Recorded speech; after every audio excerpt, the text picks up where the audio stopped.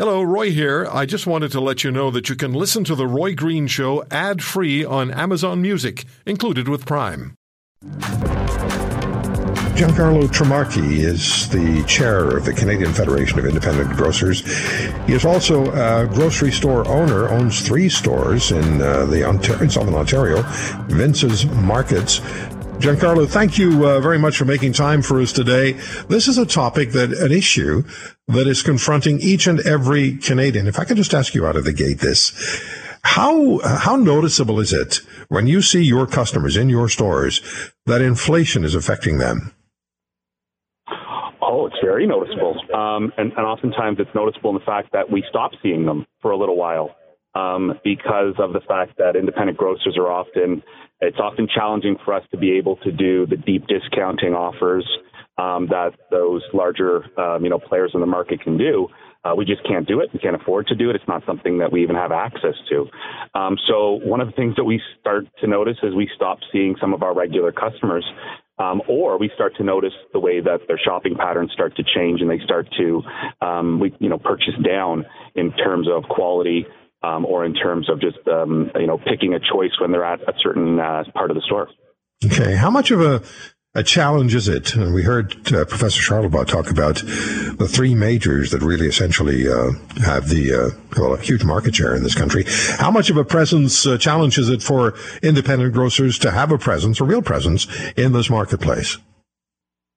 Very challenging in this marketplace. I think when the pandemic hit, actually, at the beginning of it, independent grocers served their communities valiantly, I would say. And, we're often the difference in people being able to access food because oftentimes an independent grocer is located most of the time, in a more rural area or even a suburban area where there's only one other store.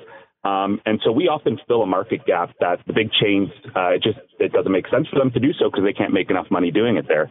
So I think we play a very important role in how we serve communities. But when inflationary pressures and just the cost pressures that are associated in the supply chain for food have grown the way they have in 2 successive years, it becomes very, very challenging for us to differentiate and compete, particularly on staple items.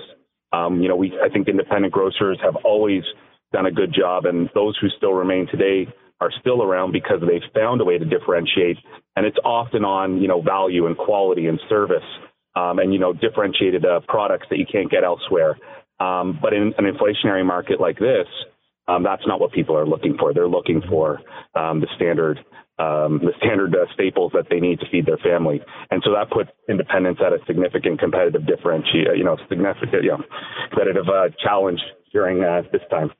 Yeah. You mentioned the supply chain and what it's been like for you over the last 2 years and what it's like now. So could you just give us a perspective on that? And how does the supply chain, when it's coupled with the inflationary trend, how does that impact on how you eventually price your goods?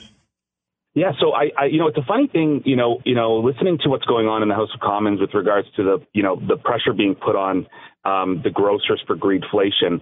And actually, as an independent grocer, I'm sitting there going, that's not really actually, as much as the independent, as the chains we think have taken advantage of their market position and unfairly created some market practices that, they're able to really benefit from their scale more so, than I think is probably fair.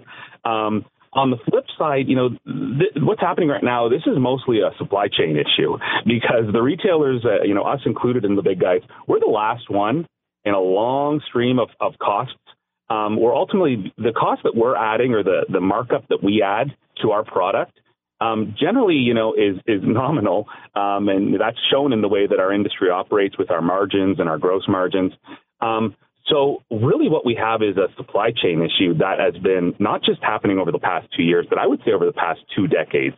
And if I can elaborate a little bit more on that, the consolidation, and, by consolidation, it's really what we're talking about is the mergers of, good quality companies across the country. That mergers and those consolidation has happened both on the supplier side as well as the retailer side. But on the supplier side, when that happens, independents often lose one more company that used to like to do business with us. Because when they consolidate into these massive companies, these multinational, international companies that, are the staple goods that people expect to buy at their grocery store, regardless of if it's an independent or if it's a chain, when those companies get large, they don't want to do business with the small guys anymore because it's more expensive to do business with the small guys.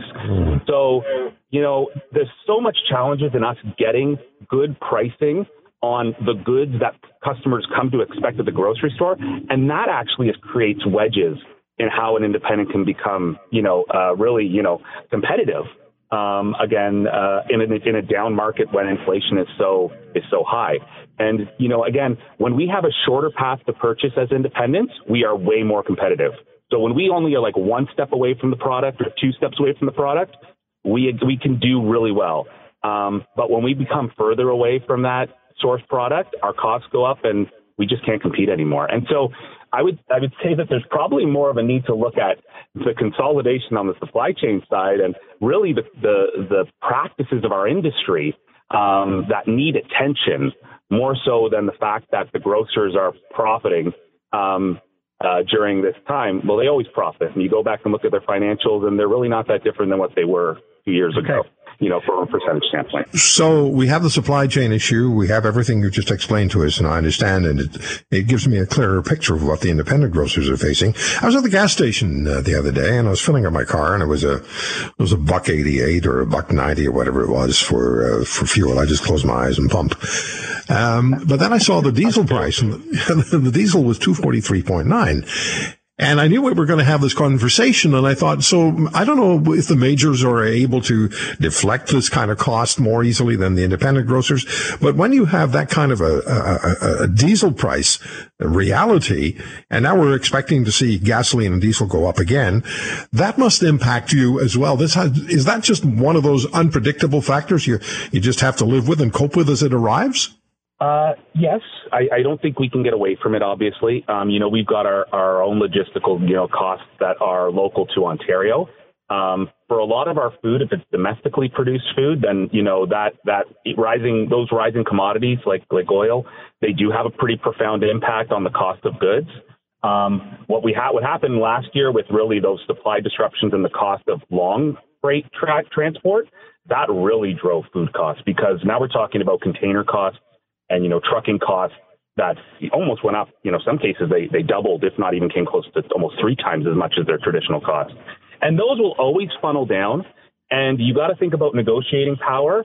And, if a supplier comes to us and say, all of these things have led, gas being one of them, to rise the cost of this box of cereal, the small independent grocer or the smaller chains, they really have no power to deflect those cost increases, where the larger players, they can fight and, rightfully so, and try and continue to push down.